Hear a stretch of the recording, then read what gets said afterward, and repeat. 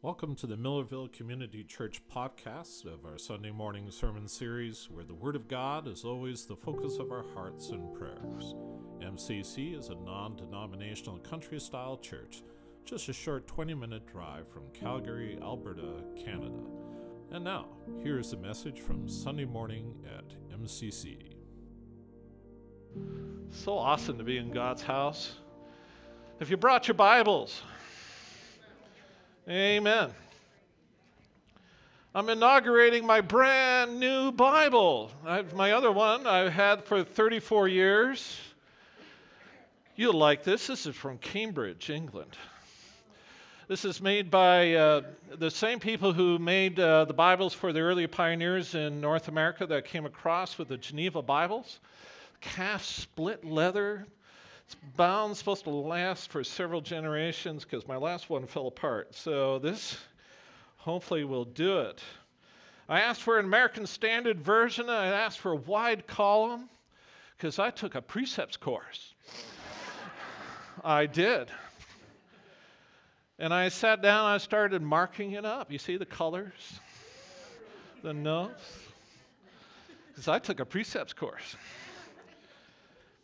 And I was preparing for this message, and I was in the war room, and I was studying all about John the Baptist and Jesus Christ, and I could hear Beth over here, and she was teaching out of John the Baptist and Jesus Christ. So I sat in and listened in and got ready for my message. So God works in many ways to reveal His will and His ways, and we are looking forward to hearing them all. We are looking at a new series we're doing on Jesus Christ, and we're going through a series of messages. There are flyers out there that you can take that will show you all of that.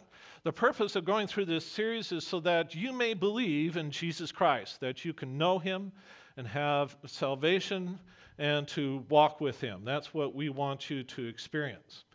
We've been going to be looking at a variety of stories from the life of Jesus Christ. Now, I want you to understand there's just no way I can cover everything from now to Easter about the life of Jesus Christ, unless you come 3 times a week, and then we might be able to cover most of it. But even then, there is so much. John said there was so much that Jesus did. Even when they wrote the gospel, he said there were many more things that He did that we don't have space or time to tell you all about. But He said what we are sharing with you is so that you would hear it, you would know it, and you would come to believe. And that's why we're sharing this series, is so that you would come to know and to believe in Jesus Christ. I've learned that you can think you know something and realize that you didn't really know the thing you thought you knew. Have you ever experienced that? And it can be kind of an embarrassing moment when you thought you knew something when you really didn't. I would assert to you today that there are many who think they know about Jesus Christ and who He is, but they really don't know Him. That there are many people who think they know what the Word of God says, but really don't know. And of all the things you could be misinformed about, this is probably the worst thing in the world you could have misinformation about. It is probably one of the most critical things you'll ever learn. The most reliable place for information about Jesus Christ is the Word of God. We'll find it in the Bible, and we can find it embedded there because that's where people have found and learned about Jesus Christ, who is the Word incarnate. But we begin with the Bible as the most reliable place you could ever look. This Bible, which I just got my new Geneva Bible, should last 100 years, has withstood the test of time. It's been around a long time. It's been, for 2,000 years, it's been criticized in every which way a book could possibly be criticized. Any of you writers here write books? Some of you? I used to go to a writer's group, and what we would do is critique each other's work, something I really hated to do every week.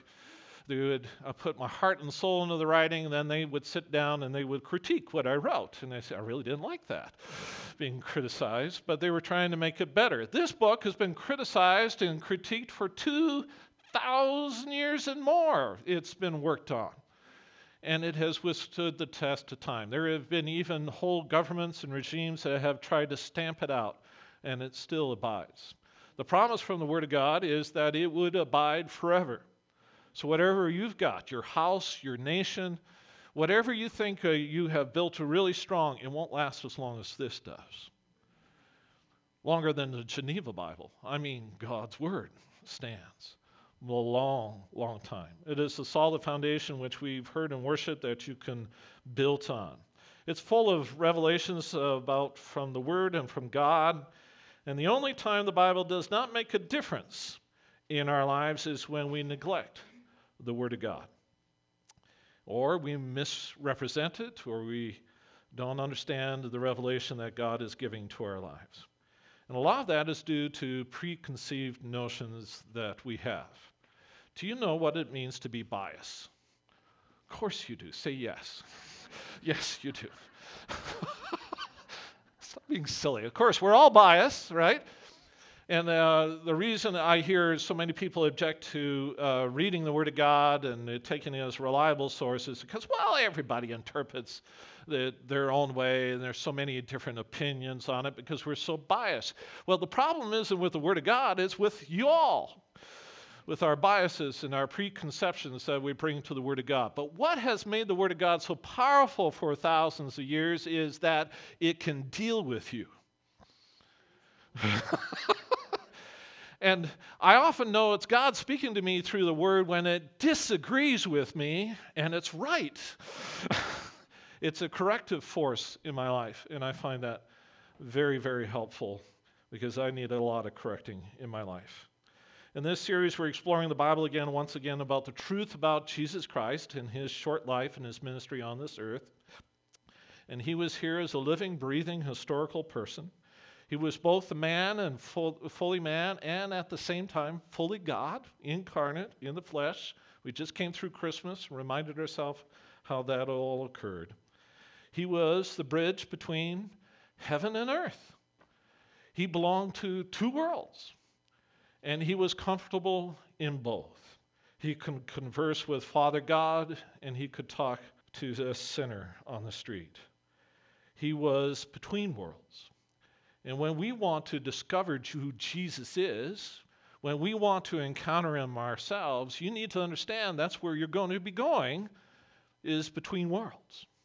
This and the next. And they're right next door to each other. And we're going to discover more and more about how that is not just true in the past, it is true right now. Let me tell you something very startling. You might find this shocking, but Jesus Christ isn't just an historical figure I'm going to tell you about today. He is a living being, and he's with us right now. He's in this place. He's walking, and he's talking, and he's reaching out to us. And if we pay attention, we might understand what it means to be on this holy ground, and that we might believe, and we might catch sight of his hand reaching out to us to bridge us between heaven and earth itself. You might believe in his name and in this series of the reasons the Gospels were written, but how can you believe unless you hear? How can you hear unless we preach the gospel of Christ? And how can we do that unless it comes from the Word of God? So we turn to Matthew chapter 3. That's where we're going to begin. And we're going to let us consider what Christ's first step out in the darkness of the world revealed of the glory of God. We're going to go to Matthew chapter 3. Now in those days, John the Baptist came preaching in the wilderness of Judea, saying, "Repent, for the kingdom of God is at hand." For this is the one referred to by Isaiah the prophet when he said, "The voice of one crying in the wilderness, make ready the way of the Lord, make his paths straight." Now John himself had a garment of camel's hair and a leather belt around his waist, and his food was locusts and wild honey.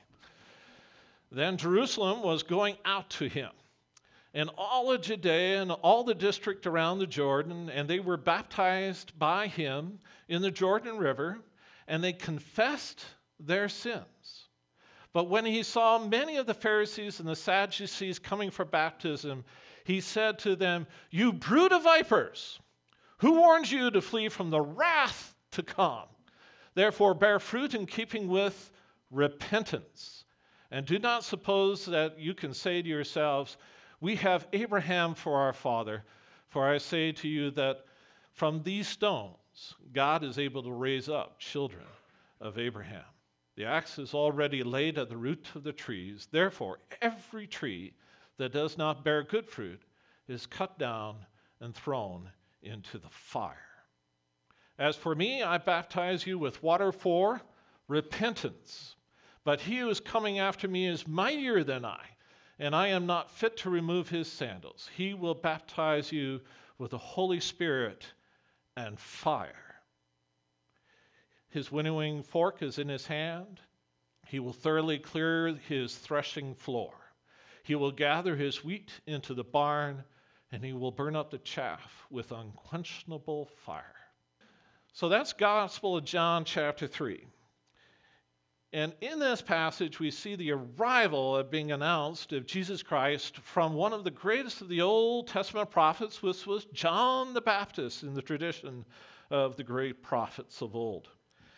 And the coming and the announcement of Jesus Christ, probably one of the significant moments in the history of the world. There are people who can see more things than other people, who can hear more than most and could even possibly hear.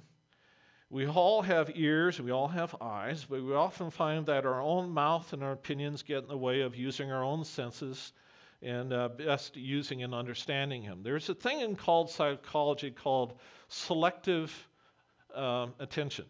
Do you know what that is? So if you're paying attention to something and really focusing on it, you're ignoring everything else. Every time a hockey game comes on, men practice selective attention. Or or a football game for me, selective attention. I'm shutting everything out. This is not a time for my wife to share with me some important information, because I will not retain it, because I have selectively paid attention to something else. I remember years ago that one of our college professors took a group of students and loaded them up in the college van and drove through the streets of Edmonton and went through downtown Edmonton. And after they all done, he said, well, how many of you noticed the people that were on the street and how many were homeless? And they hadn't seen any of them. They were watching for the sales at the stores and stuff like that, because he had selective attention. I would suggest to you in this day of misinformation, you have heightened selective attention, to pay attention to certain things and pay attention to not certain things. How many of you have a smartphone and you go scroll through your Facebook and other things, no, oh, that's interesting, right? But there's a lot of stuff you just, no, I'm not interested. You might see it for 1/4 of a second, and you've made a quick decision, not interested, don't want to see it, right? There are people who send you emails, and you just don't open their emails. So I'm not even going to bother, not even going to go there. You have selective attention. You can pick the news broadcasts that you want and ignore the news broadcasts you don't want, right? Selective attention. And because of your selective attention, you really can pay attention and see some things, but you are blind to other things. It's as if they don't even exist. When it comes to Jesus Christ, people have some very selective attention, and people miss Him all the time. He's there. He's present. He's all about us. I believe He's talking to everyone all the time, but our selective attention will miss Him and will not even see Him. Could I even suggest He could show up in the flesh, appear right before you as the incarnate Son of God, and you might miss Him and not know it was Him. That's what happened when John the Baptist showed up. He wanted to make sure that people didn't miss Him. And I don't want you to miss Him either. Here's the beauty of the Scriptures. When I started out, and I grew up in a preacher's home, I thought the Bible was an historical book full of wonderful, cute stories that taught me moral, like tales like Aesop fables. Until one day I met Jesus, and I realized this isn't the stories, this is happening. I began to realize the Bible is full of stuff that's happening right now in this place with you and with me, that these wars are still being fought, that Christ is still alive and active, and the Holy Spirit is still speaking. Miracles are still taking place, and lives are being changed, and people are still giving their lives for the gospel of Jesus Christ. This isn't fiction. This is reality. Those were one of those awkward moments. I woke up one day and realized, I misunderstood this.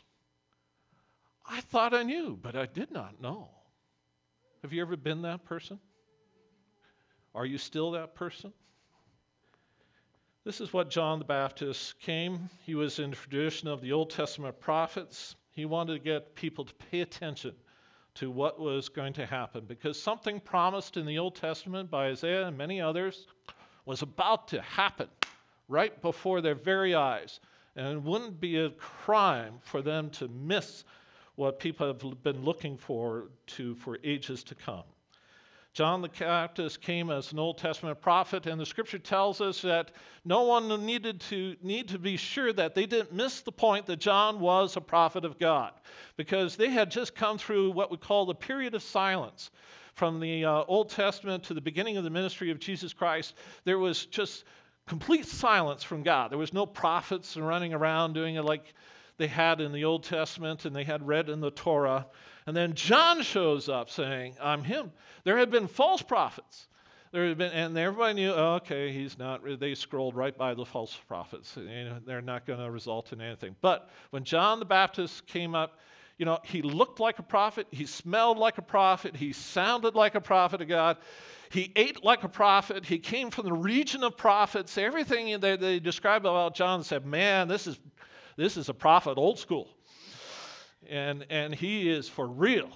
And we should pay attention to him. And John was. He was probably the greatest of the Old Testament tradition. And he had come to announce the coming of our Lord Jesus Christ. Most of all, he came speaking a message of all true prophets who want to, for all the rest of us to see what they see and to hear what they hear. For prophets can see things we don't see and hear things we miss, because they're paying attention to what God is doing. And the message that the prophets always bring when they realize that is this one word: repent. And you can hear that echoed all the way through the Old Testament, right? Turn back to God. Repent.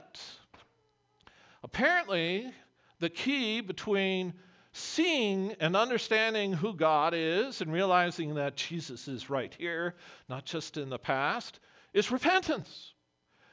Because apparently the thing that makes us blind, that gives us selective hearing and sight so that we ignore the things of God, is that we're not paying attention, and unless there's repentance, we won't see him.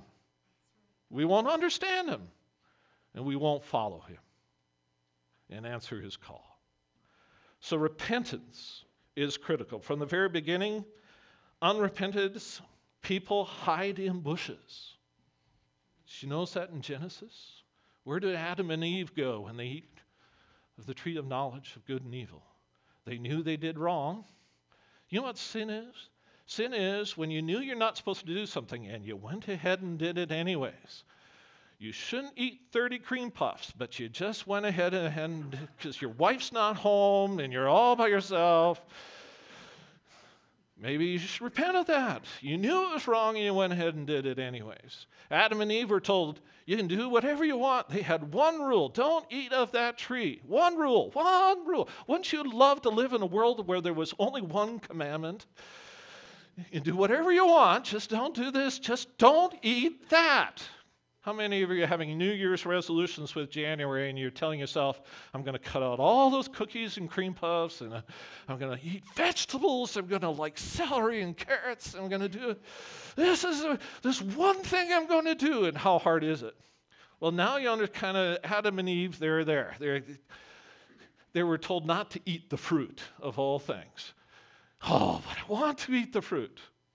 There's something weird about human beings. I don't know if you've noticed this. Are you a human being? So here's a weird thing about human beings. Tell them not to do something. What do they want to do? Don't read your Bibles. You'll want to do it. It's a great thing.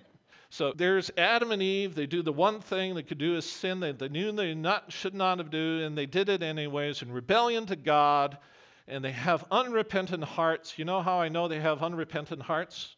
Because when God finds them hiding in the bush, calls them out, he starts interrogating them. When God asks questions, it isn't to get information, because he already knows.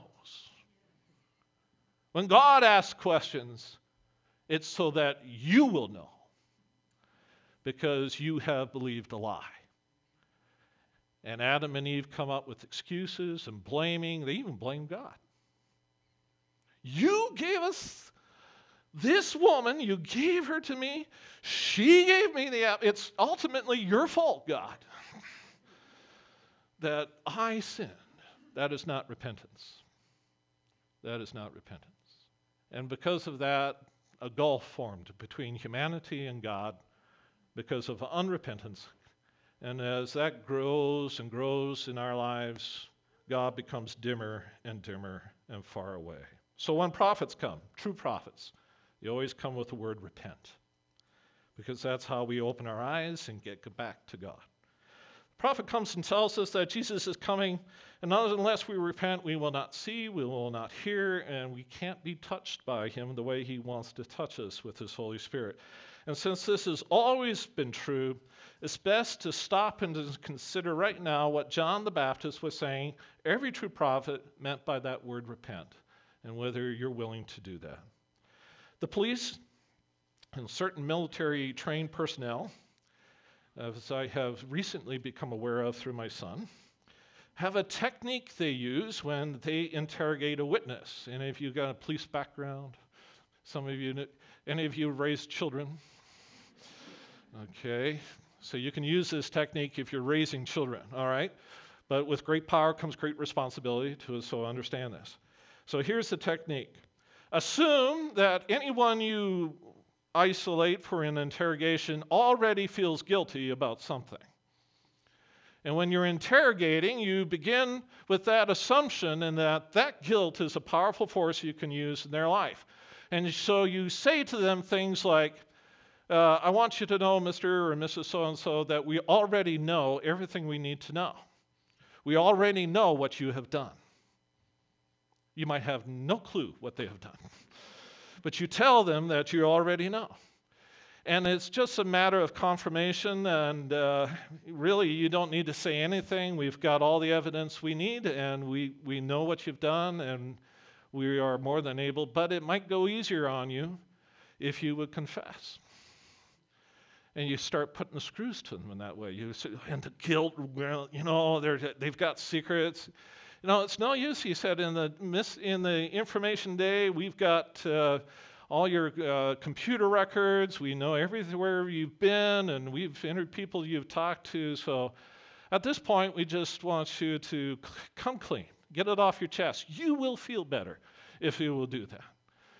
Can you imagine doing that with your 6-year-old? Just get it off your chest. Just come clean. Oh, I did it.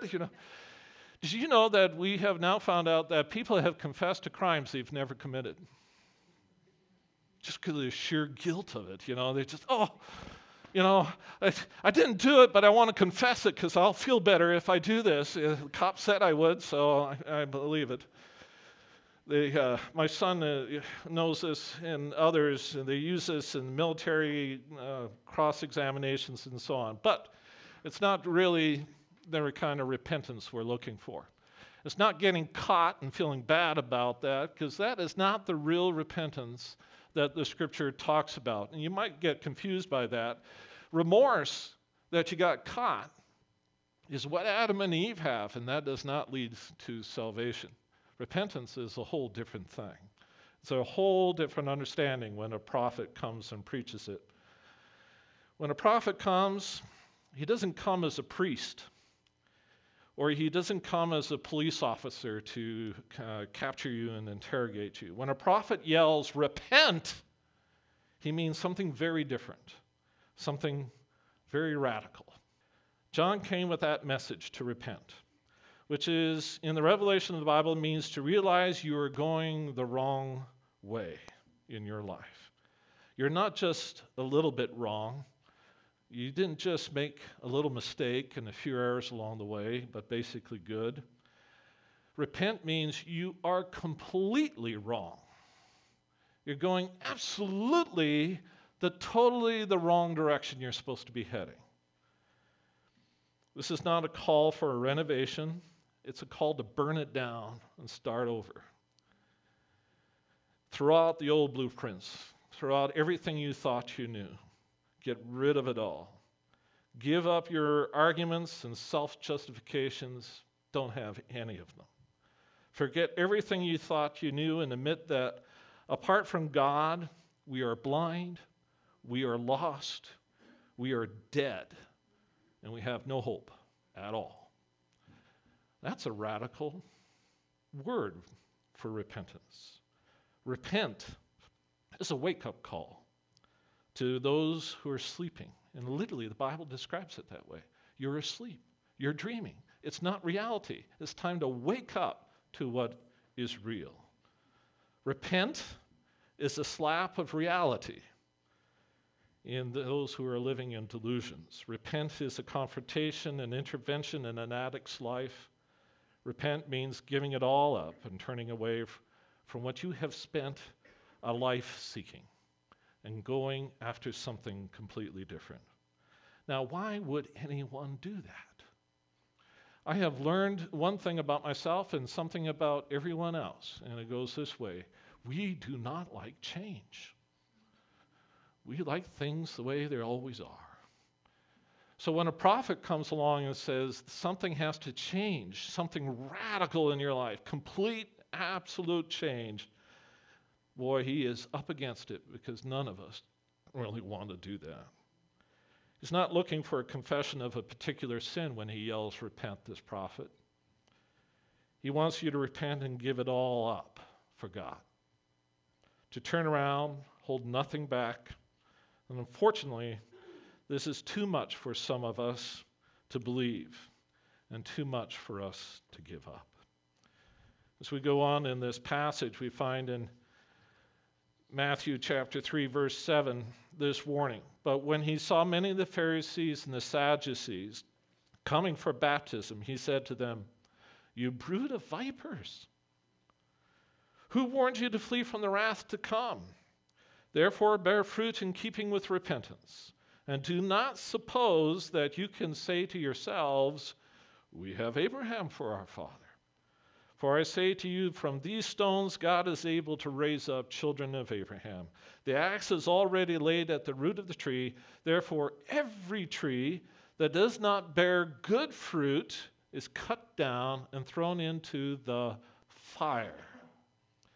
As for me, I baptize you with the water for repentance. But he who is coming after me is mightier than I, and I'm not fit to remove his sandals.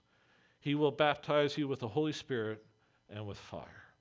His winnowing fork is in his hand. He will thoroughly clean the threshing room floor. He will gather his wheat into the barn, but he will burn up the chaff with unquenchable fire. Have you ever heard that expression, you can have your cake and you can't have your cake and eat it too? I've never really quite understood what that meant. I had to go back to the all-knowing internet to ask what did that phrase mean. And supposedly it means that if you eat your cake one day, you can't have it the next day. You can't have a cake and eat a cake because either you have it or it's eaten, but you can't have both. So that led me to ask, well, why would you want a cake and not eat it? Which makes no sense. But some people like to have cakes. My wife and I got married and we had a wedding cake and people ate it. But there was a thing on top of wedding cake. She said, no, you can't eat that. So she had to figure out a way of having her cake and eating it too. So we kept this topper of this cake and we put it in a china cabinet and hung on to it for years. And I always wondered, is it rotting from the inside out? You know, what's going on behind that hard crust? Any of you do that?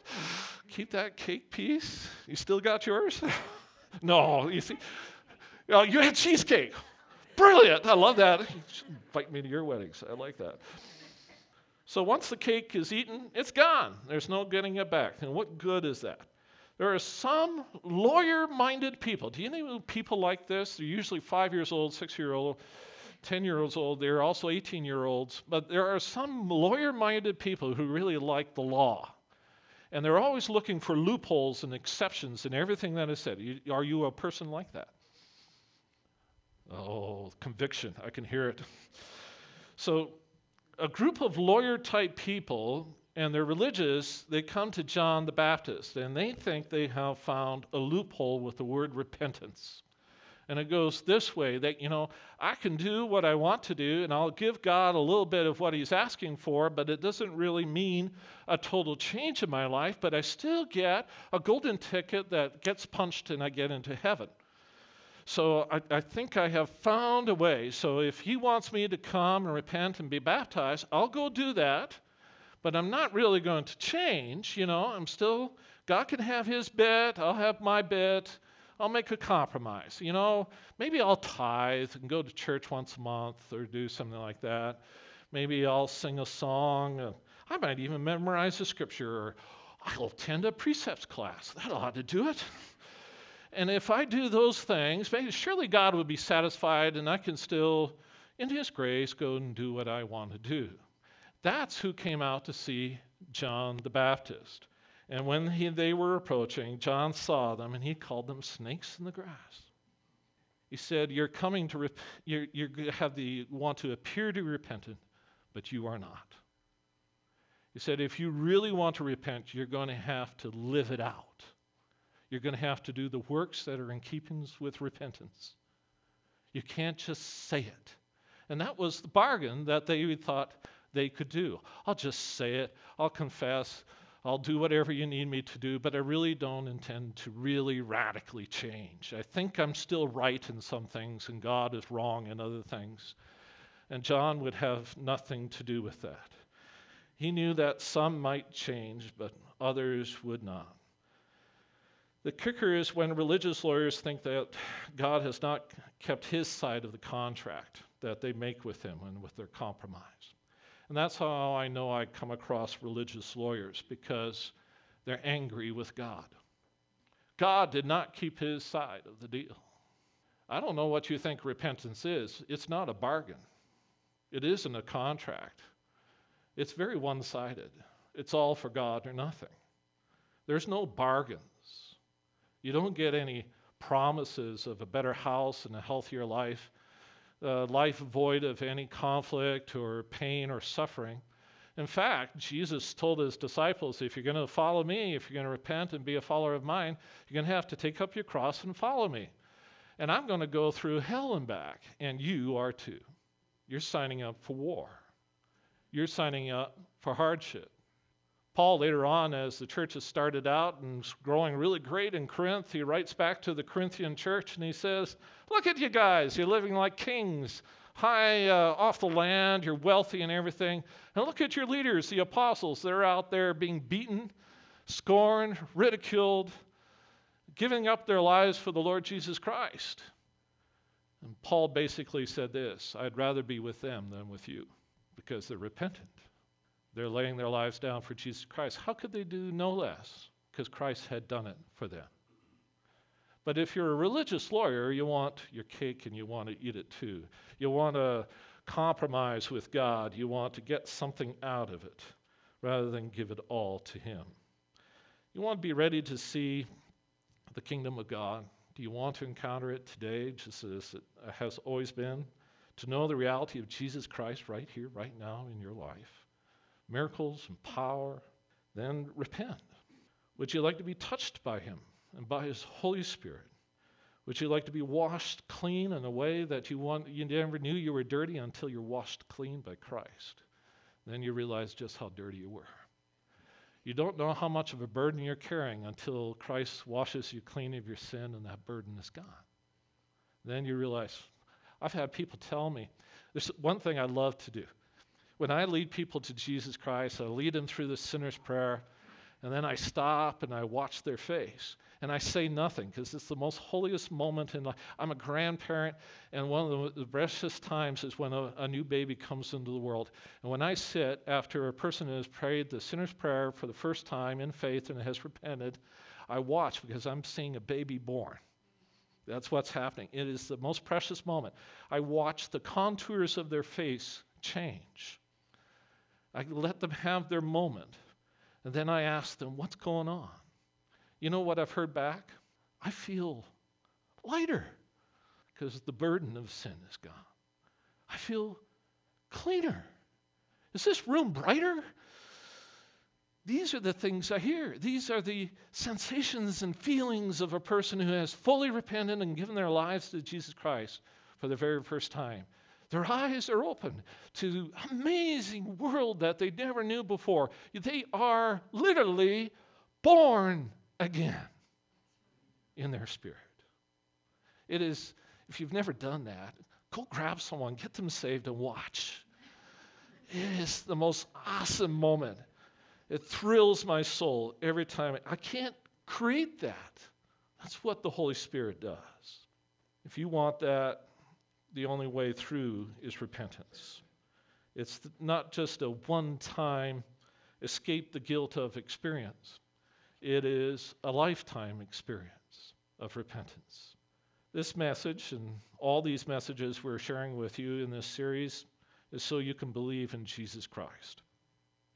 But no matter how long we preach or how much you listen, nothing is going to happen in your life until you repent in that way and you call out to Jesus Christ. If you will do this, and we are here to help you do this, and then you will encounter Jesus and you will believe. If you do not, you will never believe, but only think you know something when you do not. Enough to get by. The problem is you'll be horribly wrong. Repenting really isn't that hard. It means simply being honest and admitting to God in a prayer what you already know is true in your hearts. Romans 2, 5 through 9. That's the passage I was getting to. Says this, and Paul calls it, he says, but because of your stubbornness and your unrepentant heart, you are storing up a wrath for yourself in the day of wrath and revelation of righteousness of the judgment of God, who will render to each person according to his deeds.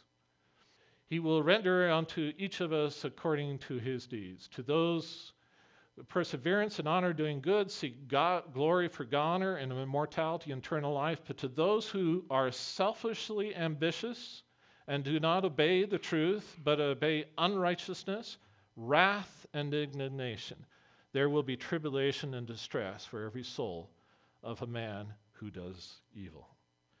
John saw and knew Jesus Christ when he showed up. He said, behold the Lamb of God who takes the sins of the world. He knew Jesus when he came up. You know why? Because the man who preached repentance was repentant.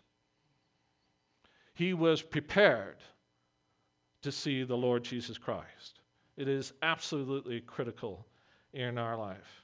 John saw and knew Jesus Christ. He was convicted by his own words, and every preacher ought to be convicted by his own words, and was repentant and in need of forgiveness as any sinner. He saw and knew this Jesus. He believed. He could see what others missed. He could hear what others could not, and he could receive what others were missing. Jesus comes to those who believe. He seeks those people. Jesus went looking for John to begin his ministry, and he began looking for people who will repent and believe ever since. He is looking here right now for such people, and he searches this room for belief that flows from a repentant heart. And if you are that person, you can meet him today. He will reveal himself to you, and you will know him as he knows you right now.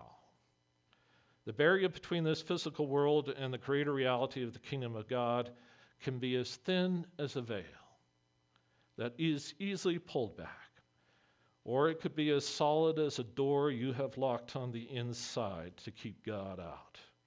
It can be as great as a stone that we believe is unmovable and as strong and powerful in our lives as the fate of death. But veils can be torn, doors can be opened, and the stone can be rolled away. Repent, believe, receive. We can show you how to do that at the end of this service. There are some who want to see and understand the resurrected Jesus, but they don't want to do this by the repentance of sin. They want to remain above it all, aloof, objective, an uncommitted seeker that will not find much. Books, videos, virtual reality experiences don't reveal what it's really like in reality.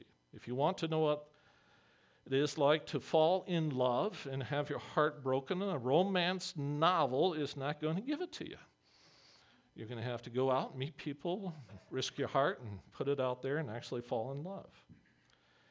If you want to know what skydiving is, virtual reality is not going to do it. Reading a book on skydiving isn't going to really do it. You know, you're going to have to, how you find out what skydiving is really like? You're going to have to strap a chute on and jump out of a plane. I have no idea what it's like, and I don't want to know. My son does it every week, God bless him, but I don't want to do it. In the same way, in the very same way, if you want to meet Jesus this morning, encounter him in a way that removes all doubt, you're going to have to repent of every known sin and ask him to wash you clean. If you will do that, and only when you do that, you will be given by God the gift of faith and belief. You will have it. You don't have it first and then repent. You repent first and then receive it. Jesus Christ, the Son of God, had no need to be baptized to show he was repentant of his sins because he had never committed a sin. Yet even Jesus Christ humbled himself in this way by baptism, repenting before everyone before him, before he would even begin his ministry. Prophet John the Baptist said that humanity had to do this. That was his message. He came preaching, repent, for the kingdom of God is at hand. And everyone who was human heard that and needed to do that. Jesus Christ was human as well as fully God. And when he came, he said, this is what God has commanded. Let us do what God commands. Jesus shares our dark history. He intended to share our dark end, and so that we could know a better future than judgment. If Jesus was willing to share this act of repentance, is it not too much to ask for us to do the same before God and man? Repentance is about confessing to the one you have sinned against. David said in Psalms 51, if you've never marked this passage, it's one of my favorites, Psalms 51. You can do precepts on this. You'll learn a lot. Psalms 51, but specifically verses 3 through 4. For I know my transgressions, and my sin is always before me. Against you and you only have I sinned and done what is evil in your sight. Sin is doing what you know is that God says, I don't want you doing that, and you go ahead and you do it anyways. It is something that you did with God. You openly violated his will, and you knowingly did so. And for that, we are judged. David said, against you and you alone have I sinned, because that's what sin is, a violation of God's will in our life. It is knowingly doing it. It is the very opposite of faith, which is knowing God's will and doing it, right? So you got sin and you got faith, but they are completely incompatible. Do you get this? The Word of God says we are to know the Word, to declare it, and to obey it. And if you're doing that, you're okay. But if you are knowingly breaking it, you are sinning. Romans 14:23 says, whatever is not from faith is sin. Faith and sin are completely incompatible. There's no neutral or objective place, no place you can be above it all in position, or that you can sort of be sorry but not fully repentant like John was preaching. According to the Word of God, we need to do this. We all sinned, and it is time we admit it. so Christ can wipe it clean from our lives. Not to repent means to choose the judgment of God, which is coming. Begin a life with a repentant heart and search for a new heart created within you by the Holy Spirit. Will give you gifts. It'll give you faith, hope, and the love of God. When you begin a life with repentance, you'll have an understanding will come. You'll see things more clearly. Your eyes will be opened. You'll understand things that you never understood before. You'll begin to see things of the kingdom you never understood. You'll get a taste for what real freedom is like when you repent and receive Christ. And then an old song will come to mean something. I was lost, but do you know how the rest of it goes? But now I'm fine. I was once blind, but now I see. Amazing grace did all that. But you only realize that after the fact, not before. There's no halfway with it. This is amazing grace. It is beyond the veil. It is beyond the locked door, beyond the stone over our hearts. Christ is waiting on the other side of that. One step of faith, an honest confession to God, and with a repentant heart you will believe. You will see, and you will receive Jesus Christ. If you want that today, you can have it. You might have been going to church your whole life. You might have been a preacher like me. You might have been an elder. You might have thought you knew what you knew, but if you don't know this, you don't know anything. This is the foundation of it all. I'm going to get older. I'm going to forget a lot of things. I'm going to forget how to use my phone. I'm going to forget my children's names. My dad is already calling me by my brother's name. I'm going to forget a lot of things, but there is one thing I will never forget, and that's what I shared with you. I have been by the bedside of people who are at death's door, comatose, and I can start saying the words to Amazing Grace, and I will see their lips move, for their spirit never forgets. Though the mind fails and the body fails and all else pass away, the Word of God will never pass away. And a life built on it is more solid than this world. Isn't that a life you would like? I told you Jesus was here, and he is. And you feel him now. Some of you hear him talking to you. Some of you don't like it. Some of you, it is a sweet thing. Some of you just wish you could get out of here as fast as you could, and it'll all end. And it will. But you will have missed on the most important thing. I shared this in the living room with a young lady who was asking about Jesus. And as I looked around her apartment, I saw fairies everywhere as I looked. Fairies, fairies, fairies. And I said, what's with all the fairies? And she said, well, that's a long story. And she went to a shelf and she pulled off a book. And it was a book on fairies, a little children's book. And I said, oh, look at this. She said, this is the only thing I have from my birth father. She left long ago, and this is all I've got of him. And I looked and read inside it, to my daughter, with love. And somewhere far away, her dad has no idea. But she had filled her life with fairies to try to hang on to some belief that dad loved her. Do you know what that's like? And I said, I have another book, and it's from a faraway father. And in it, he says he loves you too. As a matter of fact, he's at the door of your apartment right now knocking. And if you would let him come in, he'll be your faraway father that's not far away anymore. He'll step into your life and be your real dad.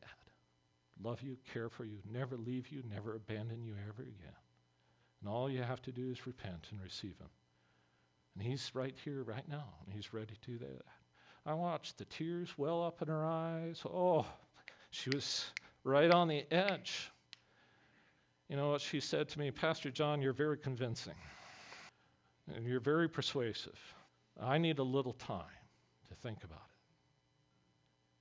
But that was the moment Jesus was speaking to her. That was the moment she needed to make that decision, because she never made it. I gave her the time. I didn't force her to do anything. I wouldn't force you to do anything. But the moment when God is calling you, that is the time to answer the call, not to wait, because that moment is precious. Some of you are having it now. It is a precious moment, and you need to respond. In a moment, we're all going to stand, and we're going to conclude this service, and people are going to talk and chat and be friendly, and it will feel like this moment has passed, but don't let it. If you hear God calling you, like he called Adam and Eve in the garden, where are you? Where are you hiding? Like he called John, called the people to repent. Like he called Peter on the shore to come on in from fishing and live the life he was supposed to live. If you hear the call, you come up here instead, and we'll stay in here with me and the elders, and we'll pray with you, and we'll show you how to receive Jesus Christ, how to encounter him this morning, and to know him by repentance. And you can have that today. And it doesn't matter whether you've been a Christian for a long time or have never made this decision. If the Lord says there's something to give up, then give it up. Hold nothing back. I've recently had to learn that over again in my life. Just when I was getting comfortable, God says, give it all up, John. Just walk away from it all. But I live a life of repentance, so it isn't so hard, because I'm learning to give up things quite quickly and quite easily. Because I have found that I've never given up anything that God hasn't replaced with something far better than what I put ahead of him, right? And he has that for you. Would you stand with me, and let's close with that prayer. Thank you, mighty God, that you have spoken to hearts this day. And not just in this room. There are people listening to this podcast you're speaking to right now. And they're saying, I can't get to the front there. They're far away. And oh God, wherever we are, no matter what we've done, no matter who we are, we know, Lord, you are as close to us as our dearest friends. You are closer to us than our own family. And you are right there. If we would just repent and turn around and admit that we are completely wrong and that only you, O God, and your word is right, we could build on that. And you will meet us in that place when we ask you to wash us clean. We ask you into our hearts and to be King, not just Savior. And then we will know something that cannot be known in any other way. We will know you, and you will know us, and we will be together, even as Jesus is one with the Father. So we will be one with you.